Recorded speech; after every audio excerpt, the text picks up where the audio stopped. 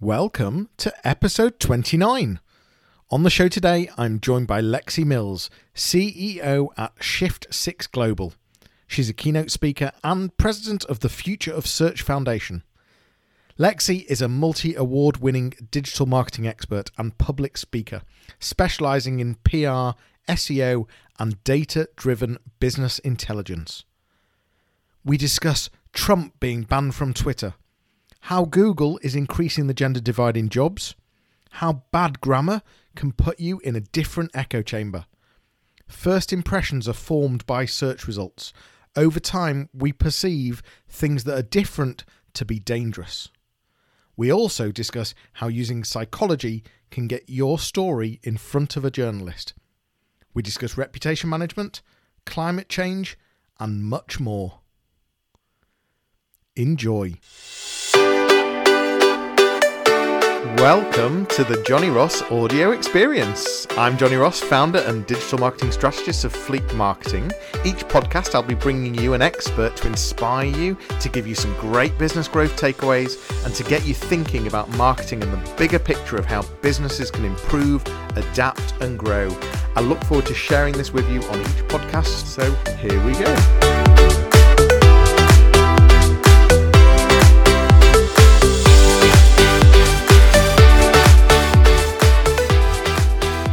Hi, and welcome to another live Q&A. We are live streaming on LinkedIn Live. We're live streaming on YouTube and on Facebook in the Facebook group, the Yorkshire Business Club. Welcome. We've got Lexi Mills with us today. How are you, Lexi? I'm good. Thank you for having me. It's great to have you here. I first met you when you were talking on stage at the Search Leads conference. And you wowed me back then, and it's been great to be involved with you since, and brilliant that you're on the show today. So thank you. Lexi Mills is the CEO of Shift 6. You're currently in London. Is that a London background we've got going on there? That is Shoreditch Church on that side. That's it. Very nice. Just tell us a bit about Shift 6, but also you were born in the UK, then moved to South Africa, went to uni at Brighton. Is that right? That's correct. Well, and I think you're into nightclubs and you've still got that music passion now, I think. Is that right? Yeah. So Shift 6 is a integrated marketing agency. So we do a mixture of consulting work, as well as training. So clients either come to us and say, can you help us with a strategy, and then help our team do it? Or can you just take the problem away and come back with a solution? I had a very odd start to my career, I guess. Born in Britain, but grew up in South Africa, came back and did an art degree at the University of Brighton. I did business in the evenings and web design on the weekend, which was kind of fun. Because I love the internet. And then when you've got you're being creative all day, you're mixing the two together. And when I left university, I didn't really know what to do. And I wasn't very good at getting up in the mornings. So I decided nightlife might be better for me. So I started doing marketing for music events and worked my way up there and learned a lot about music marketing. Because the great thing about the music industry is you don't have the same sort of brand fears that you do in traditional or more normal business. So if you have a crazy idea, you can usually talk a musician or a venue into doing it. And so I did a lot more online. I needed to earn more money. So I basically struck a deal that if I can do online what we were doing with print distribution, I could have that budget. Well, yeah, you saw the amount of money going into print distribution, didn't you? And just thought, gosh, God, I could do so much more with that. Well, I didn't know, but I was really willing to try because I was quite happy living in Brighton. It's such a fun city, and but there aren't a lot of jobs in Brighton, so I figured give it a whirl. So I just stayed up late at night, putting together Facebook groups. I invented a lady called Lexi Mills, and she became the face of a bunch of nights events. So I sold her back to the company when I left because she was technically my IP. And she could launch a bunch of events, although I did check her Facebook page the other day and she doesn't have that many friends anymore. You've got to speak to your friends if you want to keep them. So yeah, ended up in music, worked in music a bit later on as well, and big greenfield events like sort of Goodwood, Festival of Speed, which was always such fun. And then made my way over to sort of London and worked for Red Bull and then Distilled. And it was interesting. Distilled was the first time I realized that I'd been doing SEO for a long time. At the same time, Distilled are a huge SEO agency, aren't they? Just for people that aren't aware. Yeah, and extremely smart, well thought out. They train their team exceptionally well, and everybody is encouraged to learn constantly. And it was a great place to be, and a great place to be figuring out what PR SEO meant in all streams of business, because smaller companies don't have an in-house PR. So you're not negotiating with them what you can do for SEO purposes. But the bigger the companies get, you suddenly have to get the brand management team involved, the PR team, the SEO team, on-site content, and you're trying to make sure that you're either doing a strategy with all of them or one that doesn't step on anyone's toes. Well, it's interesting you say that, because I'm sort of going to go off on a tangent here quite quickly. But what I find, and I'm wondering if you see the same, you surely must. What I find is when I'm working with big organizations, as you've just said there, you'll have different teams. You have the PR team, the SEO team, or maybe an organization is outsourcing PR, outsourcing SEO. Do you find that the two are sort of fighting because, it's sort of the SEO department that says, well, no, we managed to achieve that. And the PR department are left sort of saying, well, we got a lot of coverage, but, I'm sure we had an effect on the ranks. Do you see that internal fight or that fight between agencies? I don't know if I'd call it a fight, but it's certainly not, they're not always working together as well as they could be, for sure. And sometimes there are bad feelings, because of things that they've been forced to do in the past. Like they get told they have to send their press releases through SEO, and SEO, puts loads of keywords in them and links, and then a journalist opens it and blocks that PR for life. And that as a PR, your contacts are very much part of your career. So losing contacts because somebody has done something that isn't going to work. And the reality is you can put all the links you like in a press release, but if someone doesn't cover it, you're not getting any links. You might be better off putting one link in and actually getting the coverage with that link. So it's there's some historical challenges, but it's also a language barrier. Nobody likes to feel stupid, and SEO is filled with weird acronyms, and they're not even consistent. The Domain Authority, we always shorten to DA at our firm. But there are several different formats for that people use, and it can be quite alienating. And at the same time, PRs have language they use and processes that they use, and that can be quite foreign to an SEO. We typically find if you can train both of them in each other's language and challenges, that's always a good starting point. Then find out what the SEO team can give the PR team that will help their work. That's super helpful. And also let people take the wins. If we're brought in to do link building and to do that in alignment with the PR team, if we go and get a bunch of links from major newspapers, we let them report the coverage. They worked with us. They let us go out to those people. They can own the coverage. As long as our contracts and our reporting mechanisms very clearly state what metrics we need to hit, everyone else can have all the glory. We don't need the glory. That's fine. And I think finding a way to either surrender glory or share it is a really good way to get on the same page. One of the things we often do is just take the PR reports and put SEO metrics to it. How many links did they get? What happened to traffic on those days? And you don't do anything else, right? Don't change anything. Don't try and move what they're doing. And they'll come to you and say, hey, how can we get more of those? That's a very different dialogue. Instead of you coming in and saying, right, you've got to do this, you're getting people bought into the thrill of SEO. And the amount of SEOs I know that used to be poker players, like, we like the thrill. We like the gamble of it. It's exciting. Oh, for sure. And PR is the same. You're just giving people two ways to gamble at the same time. It's actually a great deal.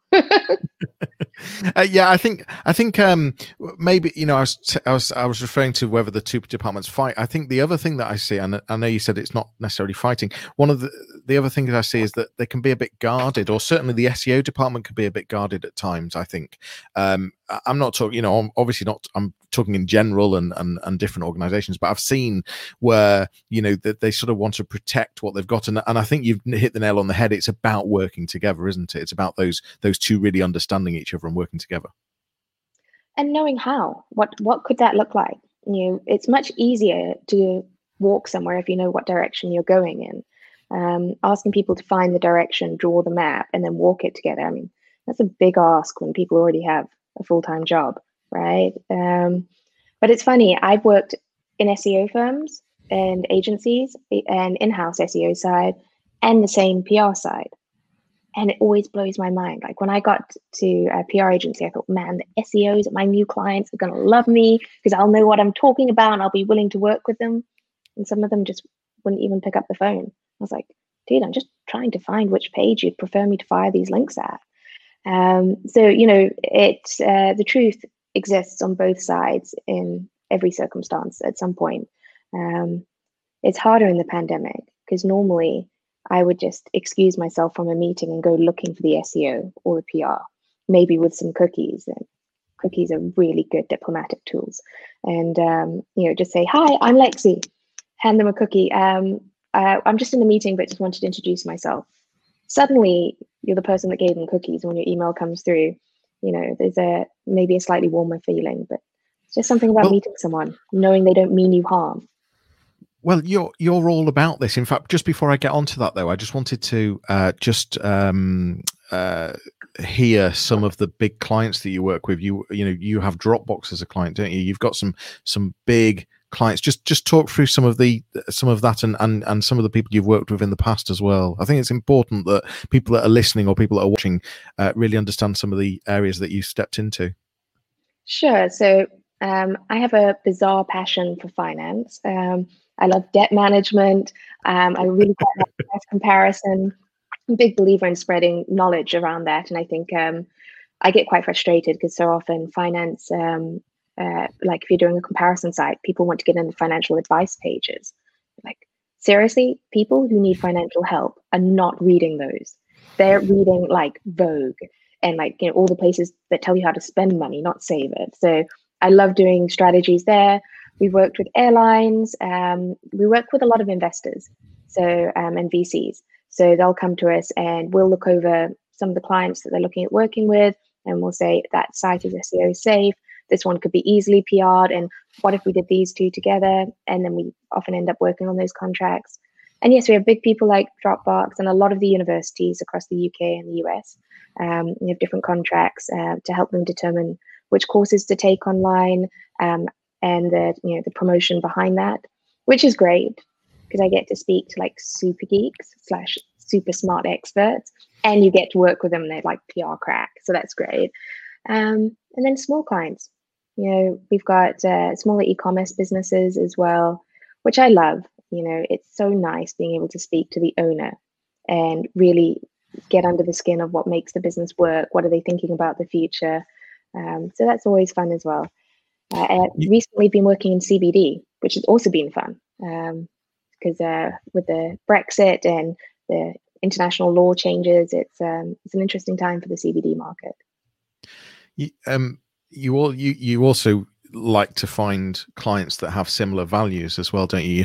You're looking for smart, nice clients, and I think just talk to me about your journey on how you came up with that and why. So the best stories are not created, they're found. If you really like your client, you'll just end up having chats and they will just drop some gold dust right in front of you that they don't even realize is gold dust. And that's kind of fun. It's fun for both sides because suddenly you get excited about something that they didn't think anyone would be excited about, right? So, but I also find that team members perform higher when they're working on stuff they're interested in and they genuinely care about a client. So when we first launched, we were just pleased to have some clients, and they were all lovely. But you suddenly start to realize actually some of them get you truly excited. And the thing is, there's the hours you're paid to work, and then there's the hours when you're cooking dinner and suddenly an idea comes. And creativity isn't a switch, right? It's an intellect. We don't get to choose it all the time. There's a certain functioning level that most people will have. But when you're truly interested in something, you start to see things that you wouldn't have seen otherwise. So having nice clients where the team really enjoy them, that makes the world of difference to the results that we get, but also how you feel getting up. And in a pandemic, it's really nice to be getting up and feeling like you're helping. I may not be able to work for the NHS, but I can get up and help keep businesses alive, and I can help people have an enjoyable day at work. So yeah, it means a lot more at this time of, I guess, pandemic life. Your whole mantra is helping, and I'm going to come on to the human aspect in a moment. But just something that fits well into that is you also offer reputation management as well, don't you? Where maybe there's been a bad story about someone that just simply doesn't deserve it, or has gone through the judicial system and been proven innocent. That's a side of your business as well, is that right? Yeah, it's something we're very passionate about. I have an ongoing challenge with the ethics around the structure of the internet, and there's nothing worse than someone being guilty by algorithm judgment. Even if you're proven innocent, if the internet shows you're guilty, if that first page of search results is around the accusation and not the outcome, then you were guilty, because that first page of the internet is really what most people believe is the truth. And that can pull families apart. It can mean that people can't work in their passions. And I find that truly heartbreaking. We see it a lot with CFOs. If a company goes bust, they might bring in a specialist CFO or financial specialist to help liquidate the firm. And they're the people quoted in the press. And then they've gone in to help liquidate this firm, and they've worked really hard on it, and it's never a fun game. And then they come out and they optimize for bankrupt firm, and now they can't get a job. It's there's just no ethics there. And even people who do great things, I remember looking at the search results for Kate Rothschild, and they're all around her and her boyfriend. But you go back 2 or 3 pages and you suddenly realize the incredible charity work she does and how brave she is. But that's not who the world knows her to be if they don't go to page 4. So we're very passionate about it. We're very particular about who we take, but we love solving problems like that. Some companies will have a question that comes up in Google, right? A suggested question, and a suggested question is not just a suggested search. It's a question in your mind. Is this brand trustworthy? Like now suddenly, there's 25% more clicks in people thinking about, is this brand trustworthy? So we particularly like adjusting knowledge graph and smart answers, and yeah, it's just fun. I mean, is that, if you saw that question, is this brand trustworthy? What preconceptions could that give you? Is that a good thing or a bad thing, seeing that question? Well, if you went to, find a website because you wanted to use their product, and then suddenly you see, is it trustworthy? You're like, oh, I hadn't thought about that. I just presumed it was. Yeah. And it creates doubt. And if you don't own that result, then you're in a much more challenging position, right? Because somebody else can determine the answer to that. Absolutely. So you often talk about digital bubbles and being stuck in these bubbles. You just talk to me about some of the things you've learned in the past, because you've played a lot with Google and typed things in. You've typed. You were talking. I remember you talking a long time ago about people with bad grammar, how different people could type different things and see different answers and get into very different areas of the internet. Just talk to me about some of how that works. So Google's objective is to give you the best result for your query, but it's making presumptions about who you are. So if you have bad grammar, what if X, Y, or Z, versus that being asked with bad grammar, you'll see something different, which means you see a different world. And part of the beauty of the internet in some ways should be our anonymity. And I don't mean in terms of data privacy 100%, but we should be able to walk around it and have an equal footing.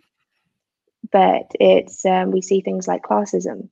If you've had a good education, bad education, where you live will determine what you see. And so we see some of the limiting factors of the external world emulated and secured with algorithms online. And I think we should be able to choose that. I actually don't spell very well. I would like to see the results of people who can spell. I want to be good at spelling, right? And I don't want to be limited. I don't want to be seeing something different just because it's not my strong suit. I mean, give me an equation, I'm all yours. But there's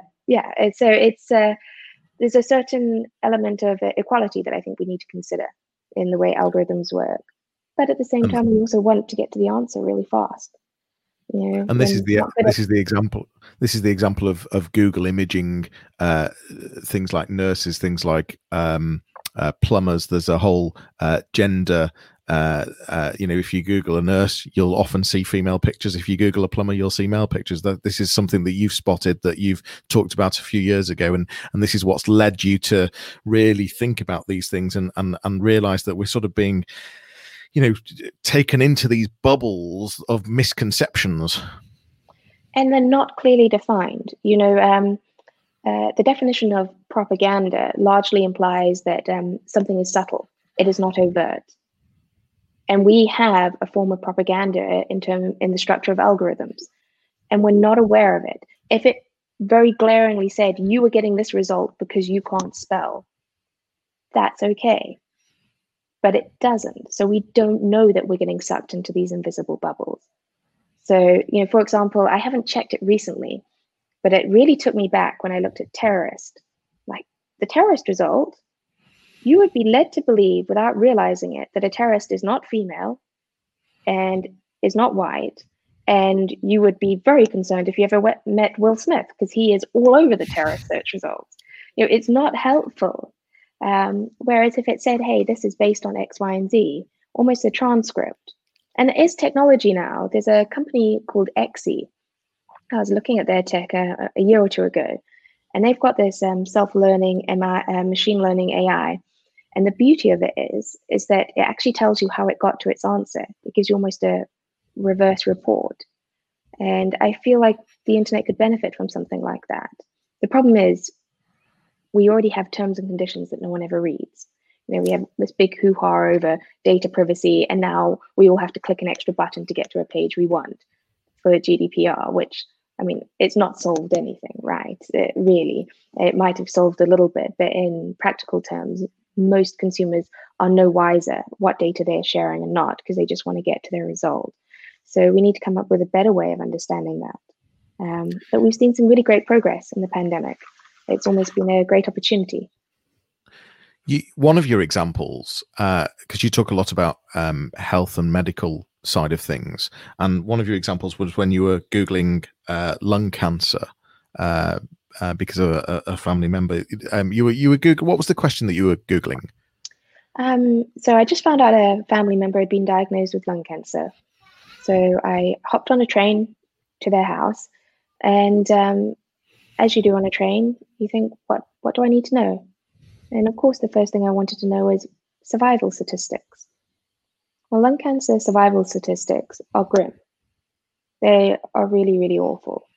Now, what I would have preferred to have seen at that point in time is if it had said to me, hey, just so you know, these statistics won't be relevant unless you know this and this bit of information. Also, they're quite likely to upset you. Are you with friends? If not, these are 3 of your friends that are online right now and available to chat. That would have been a good result. The result I got was the actual statistics, and I ended up fainting on a train platform, and I groped, actually, a poor train official who saw me about to faint, and I kind of grabbed hold of her and slid down the front of her. It was all very molesty. She wasn't thrilled, but it made me really aware that there is a difference between an efficient result and a healthy result. You know, kids may not always want to eat their vegetables, but they'll be grateful they do when they don't get scurvy.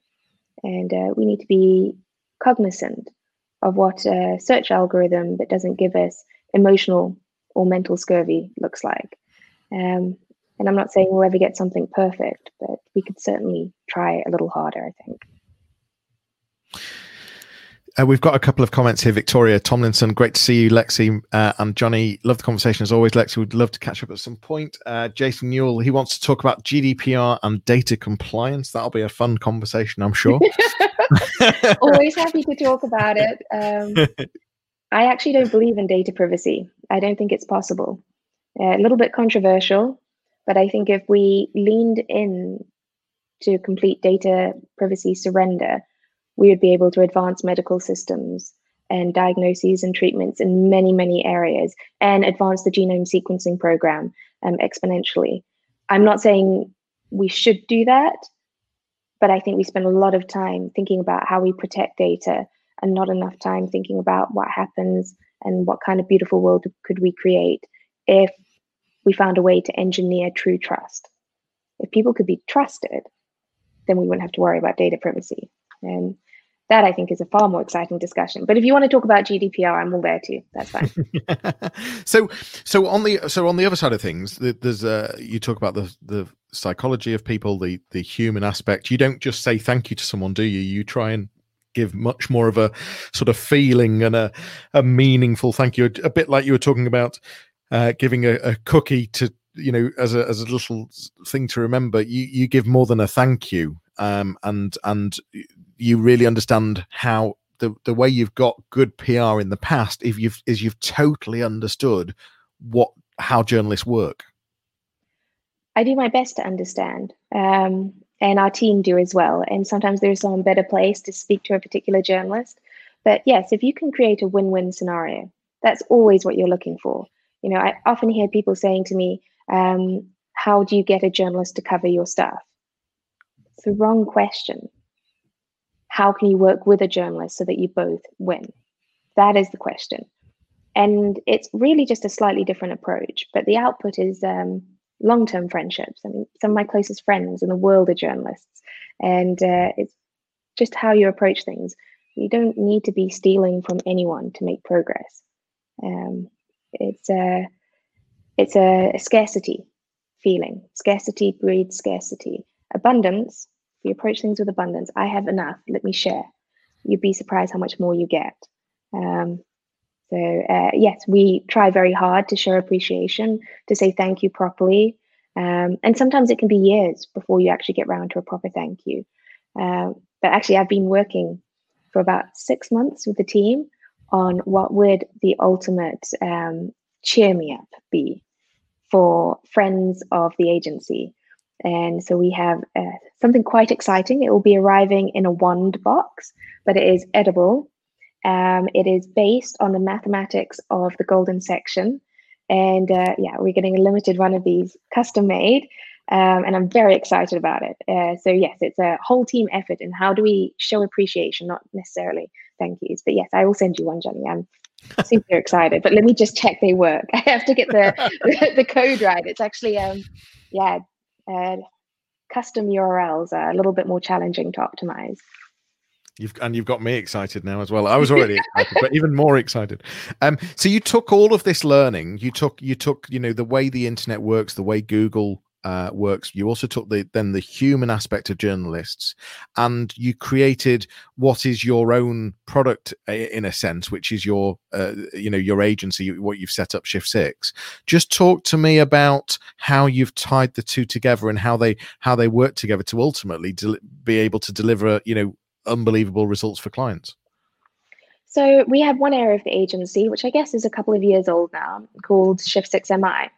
And it's interesting because it's really a product of seeing how systematic and formulated and process-driven SEOs can be, and how the wonderful outputs that has, and how human-focused PRs are. And we put the two together. So we have a team that track all media requests around the world through multiple systems. And we have a very rock solid process for marrying those up super fast with clients to get amazing quotes easily and in a lightweight manner from the clients and straight to a journalist. And so it really is a combination of multiple systems and our team being super fast, smart, and personable and prepared. We go to great lengths to make sure that if a journalist asks us for an image, we have it, and we have it at the right resolution. And oh, you want one in black and white? No problem. Perfect bios. All these small things that can make a journalist's life harder. They don't want to send you 4 emails to get the bio, to get the headshot, to get maybe further details. And they don't want to wait hours to get a quote for a story that they just want to file so they can move on to the next one. So it was really looking at those pain points and asking ourselves, why have we missed certain opportunities? And what could we do about that? And so we realized we needed people awake 24/7, and we needed to be really process driven about how we did this. And the MI system, the MI system runs on all our clients. Some people just pay for MI. And we also do other things like if we're coming up with ideas for a client, we'll put together a journalist consulting board from the MI system, and we'll brainstorm. We'll anonymize the client, but we'll brainstorm. And you get fresh ideas, fresh views. And then we'll go off, build out those ideas, add in some of our own, and then take them back to the board. And then we get direct journalist feedback. So when we're launching a campaign, it's not just on gut feel that it's a good idea. It's verified. And that's not just because we want a higher chance of success, because we want big wins. It means that clients don't freak out. They go into it more confident because it's time consuming enough to build out a campaign. But nervous clients, it's no fun. They're exhausting in terms of time. And it's much nicer to have a happy client, right? Those are your options, happy or nervous. So the MI system has been super helpful there as well. It sounds really fascinating how it works, and I think it's just so clever, just making sure that you've got that human element. One of the things that we were talking earlier about, what I was saying, is there anything that you're wanting to showcase or to mention? And one of the things that you mentioned, that it would be nice just to get people to think before they were using things like social media, and how they say things online, and how that can affect people. Just talk to me more about that. So I don't think we truly appreciate how much a search engine results page can be determined as truth. And we all play a role in it. There used to be just content and elementary algorithms, and then searches. We had to really look for stuff. But now the algorithms are self-learning. We're fueling them, every action we take. And on top of that, we have more access points to put our own content up online. And humans are just so much more inclined to complain on Twitter than they are to compliment. And in many respects, the internet could easily become a trash highway of some of the worst aspects of who we are. But if we were a little bit more cognizant, it could be the complete opposite. We could do a judo move on what's happening right now between content and algorithms. And I don't think we spend enough time thinking about what an awesome place the internet could be. It is the fastest, largest growing human territory in existence. Let's make it something awesome. Let's make it something to be proud of. Let's make it a legacy, not a doomsday. And you think about what we've done to spread awareness of COVID. All the little alerts that go up online that you see on Facebook, you see on Twitter. I actually noticed the other day, Facebook now tells you the source of certain articles and how trustworthy it is. What if we did that for climate change or homelessness? Suddenly, we have this amazing tool to create great change. And the pandemic is tragic on every level. But if we take the learnings from that and we say, right, okay, now we're finished with the pandemic, what's the next biggest issue? Well, I think it probably is climate change. So let's use everything we learned about spreading information and making people work together from the pandemic and move on to climate change. And I think we stand a great chance at having a planet left to live on if we did that. Recently, there's huge amounts of stuff going on in the US with the election and Trump being pushed out, Joe Biden going in. Twitter has just banned Trump. I'm just wondering if you have an opinion on how Twitter's handling this, how Facebook's handling this, and whether it's right to take someone's voice away, whether it's. I'm wondering if we need to see to still be able to see the history, to see how awful some of the things that have been said. I'm just wondering if you've got an opinion on that, because it's sort of related to what you're saying, isn't it? And I don't know if you do or not. Whether Twitter and Facebook need to be are doing this in the right way or not. Well, I think they're probably dealing with it in the same way we've dealt with climate change. Too little, too late. Yeah. Right. Yeah. But better late than never, maybe. And we're never going to get everything perfect straight away. We can be quite critical of any form of AI. When Microsoft Tay came out and they released the sort of teenager type girl onto the internet that should be able to converse, and she became a racist arsehole overnight, and they had to shut her down. And everyone was very critical. But actually, we don't make progress without failure. That is the ultimate mistruth. So I think we have to accept, okay, they have done something. Well, now they must have some line of command to make changes, more than they ever have before. Well, let's have a productive discussion. What could we be doing? I would like to see Trump stuff archived. I really would. I'd like to see it, be able to have access to it. I've screenshotted a lot of it over the last year or two, and we'll never scrub it clean off the internet anyway. We're just making it harder. But we do need to come up with some system for truth. And we could start on the internet side, or we could start on the human side. I mean, how many schools do classes in determining truth online? I have a subscription to Fox News, and a couple of my friends were really flabbergasted. They were like, "What? You pay for Fox?" It's like, yes. I have Fox and BBC and Al Jazeera running side by side. I want to know what other people are seeing and hearing. So maybe it's not just an education piece, but maybe we need to develop more interest in others. Like, it's not about determining who is right, who should have a voice and who shouldn't. Let's just all get a little bit more nosy about someone else's opinion. But unfortunately, we all seem to like our own voices and our own opinions. They're more comfortable than things we disagree with. So a high level of interest and a greater comfort with uncomfort might be a way forward. And yes, somehow that needs to be translated into policies and systems. But right now, we don't have those. So we have to start experimenting, and maybe that means shutting down his Twitter account. But maybe we shut it down, but leave the content live. There are iterations. But if you ever baked bread, like, you rarely get it right first time. So.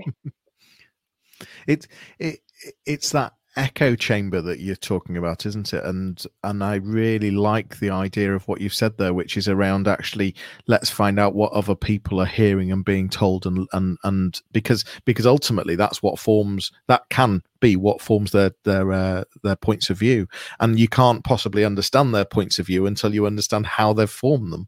So I really like that idea of having Fox and BBC and Al Jazeera running at the same time. Oh, it was great in the elections. I had an employee, and we both spent a lot of time, like 5-6 years, living in the States. And we sat there holding hands, watching the TV, because it was just so nerve-wracking. And we were watching just as Fox started to pivot what they were doing. And we were just like, oh, we're watching history, and not just the elections. But that moment when they changed their view, I was like, wow. I am really pleased I had a subscription for that, because to see it live was fascinating. I'm curious. I'm pushing you here on points of view. I'm curious. You're in the UK right now. but of course you're connected across the world. Is it in the UK we're going through this second wave? You talked about going through a third wave of mental health, which I agree with you. Is it the leadership that's the problem? Are the rules too open for us to interpret however we want to interpret them, or are the people the problem at not using what you could argue is common sense or thinking more? I've battled with that myself recently, and I'm just wondering if you have any opinion on whether we just need a stronger leadership and a stronger, this is what you're allowed to do and this is not what you're allowed to do. So have you ever considered what would happen if you weren't allowed a face to a political campaign? So I thought about it. If you're allowed to have a green and a red dot, but there are no faces, there's no performance, there's no public theatre of a political party. The only face is a little round 1984-esque dot, and it has asexual voice. It doesn't raise it, it doesn't lower it. Then we'd be able to judge a lot more. But right now we have personality politics. We buy people. And so, yes, we could say stronger leadership, or does everybody just need to cut the game and really focus? We could also argue quite easily that maybe there's a problem with our education system, that we can't get people to wear masks and behave safely. Or there's the final one, which is we have to accept human nature. And I think one of the most interesting parts of the pandemic is that we may not be able to define it in words or properly hold it, but human quality, that impact on us and how that impacts us interpreting and acting on rules, needs to be factored in. And this is true in business as well. We spoke before the stream about some people will design the world's perfect strategy for a business, but the client can't implement it or won't for some reason. Then it's not the perfect strategy. The right set of rules are ones that take into account the people on the other end and how they're feeling. Being allowed a bubble helps. It really does. But maybe people need to, if we had more flexible rules that allowed for people to look after their mental health and their physical well-being, we might not have found ourselves here. Or we could have gone the other extreme. But I do worry about long-term, psychologically, what will be the impacts of the pandemic. I also think we're going to find people have become quite fabulously weird. Are pajamas just going to be a thing we all do all the time? How great is that? But yes, I think there are so many arguments that everybody is finding their own way to cope. And I think we have to accept that the rules are hard to follow. They're not hard logically, they're hard in practice. So there has to be some empathy there. Should we have shut our borders sooner? Probably. Should we have gone down into lockdown sooner? Probably. It's a tough game. Should schools have ever reopened? Well, if you ask parents, they say yes, definitely. But do we think we can control a virus with schools open? I don't think so. So yeah, it's the beauty of an international world, and it was almost a certain destiny that was going to happen. But yes, it's our greatest challenge, learning to work together to solve it and being able to care for people beyond yourself. So maybe the ultimate thing that we needed is not stronger leadership, but greater capacity to have empathy. In Japanese, they have a term for leaving capacity, always leave space. What is wrong with the structure of the way we live and function right now, that we don't have the capacity to have empathy for people beyond ourselves? Because that is the challenge of the pandemic. You wear a mask to protect others, not yourself, on average. So yeah, maybe we all need to learn how to care a little bit more, and that might mean that we need to feel safer in the world some way, somehow. Lexi for leader. No, I don't have any perfect solutions yet, but I'm willing to look for them. I think you're talking great sense, and I love that greater capacity for empathy, which is another take on it, and I think that's a very interesting thing. Just leading on from this conversation, you all talk to me about how you love data, and you personally, what's the right words here? You analyze people's online habits with their permission, to really help them understand maybe themselves, or to help them understand, or to help you understand if there's cause for concern. Do you mind going into a tiny bit of that and some Sure. examples, So perhaps? a few years ago, I started to notice when people were online, on Facebook, because they light up green, right, on the Messenger app. And I noticed correlations between friends who had specific diagnoses, and what time they were online, and whether they would respond if I messaged them. And so after a while, I asked a few, can I put a bunch of just free software on your computer? And I just want to see if we can monitor when you're going down and up. So this is people with bipolar, schizophrenia, manic depression. ADHD is a little bit harder, but those are the ones I was really focusing on. And what you're looking for is not that people with bipolar are up later. That's not it. You're looking for a deviation from someone's norm. And yeah, fairly effectively, we could isolate when people had an episode, and then you know the pattern. And then the next time, you can start to look for the pre-markers, right? So you can catch someone before they fall. Because I am a big believer that we're in our second wave of the pandemic in Britain, but we're also in our third wave, which is the mental health impact. And when you start to look at the long-term effects of it, it's not just not feeling well. It's actually the fear, the shock of what happens when somebody has a bad episode. And if we could prevent those, prevention is much easier than bringing someone back from a bad place. So yeah, I found fairly consistent patterns around bipolar and schizophrenic episodes, with early telltale signs. So things like people being on Amazon late at night, and the speed at which they're moving between pages, so bounce rates on pages. For people that maybe weren't particularly a night owl, people who were on social networks but not actually communicating, but just observing.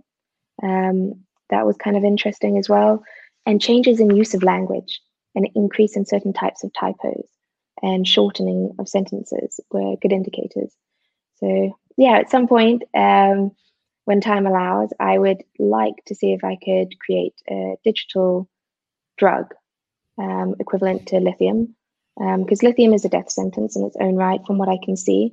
And if we could regulate people's lithium dosages based on their digital behavior, we would save many lives. Yeah, I do believe we're going to have an opportunity to use our access and digital footprints to make a much healthier world and a much more democratic healthcare system. We can already tell certain types of cancers by digital queries well ahead of time. I think it was Harvard University who did the research there. Well, if we can diagnose cancer sooner, that is your primary indicator for survival. And a lot of cancers is getting it sooner. And imagine if people don't suddenly have to have a lot of money to be able to catch things. That makes the internet a very, very cool place. So yeah, that's when I get a moment, I will work on that a little bit more. But it's exciting to see patterns. I mean, I'm sure I could find patterns for other fun stuff as well. I think you need to prioritize it, and because I think the picture that you're describing, I can see it. I can see it happening as well. Having an AI tool, a machine learning tool that really just step in and say, "Hold on a minute, this person needs some help," or we've got something going on here. Or what about you're walking down the street and it says, "Hey, there's a meditation class 1 block from here, and your calendar is free, and it's got this friend that you know of going." And FYI, we can see in 6 months you're going to get depressed. So why don't you start meditating now? Like it's all there. It's just pulling data points to get together. But anyone who's worked with a big data sets knows that in theory, aligning data sets is easy. In practice, there's always something. So yeah, again, it's going to be iterative. Yeah. Nathan Clark said that this is a great discussion and an opportunity to open ideas.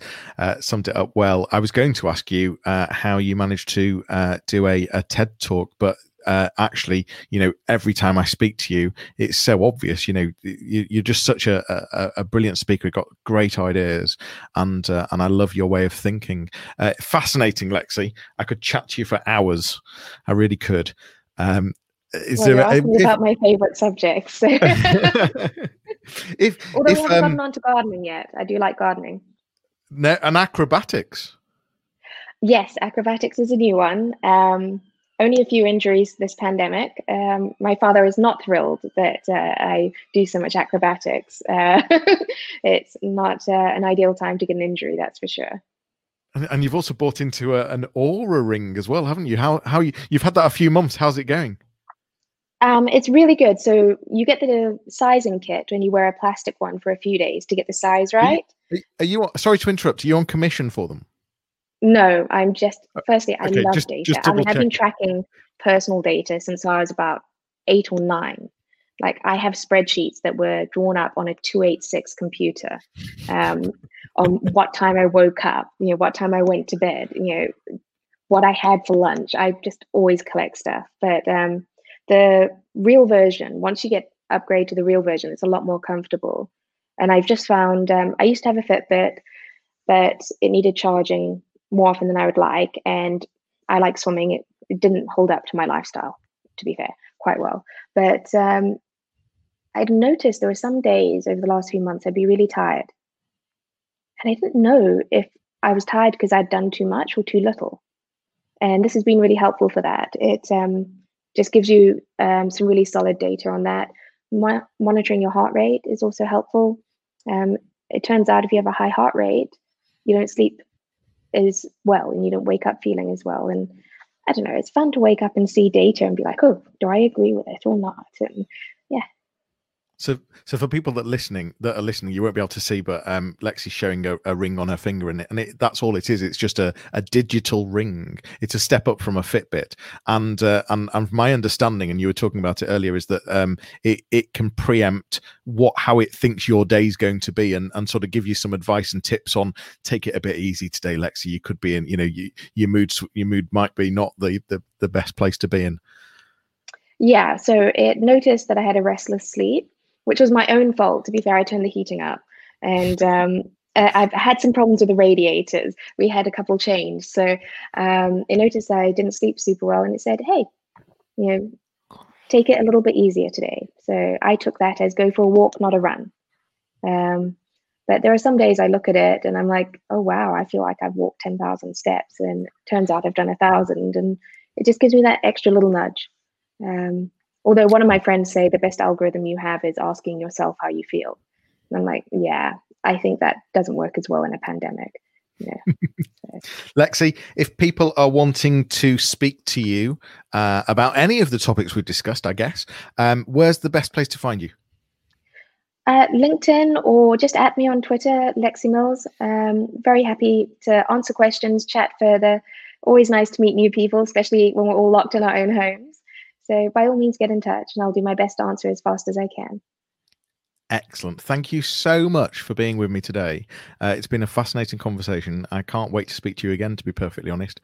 But look after yourself. Stay safe in London. Nice seeing you. Thanks for listening. If you have been listening, please watch out for another live Q&A coming up, whether that be on the podcast or live video.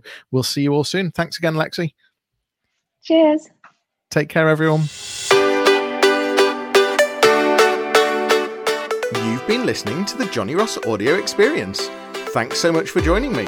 If you want to continue the conversation, head over to my website, fleek.marketing, or find me on LinkedIn. That's all for today. Please subscribe wherever you listen to podcasts, tag me in your social media posts, and please leave me a review on iTunes. It will make a huge difference for me. I will see you soon.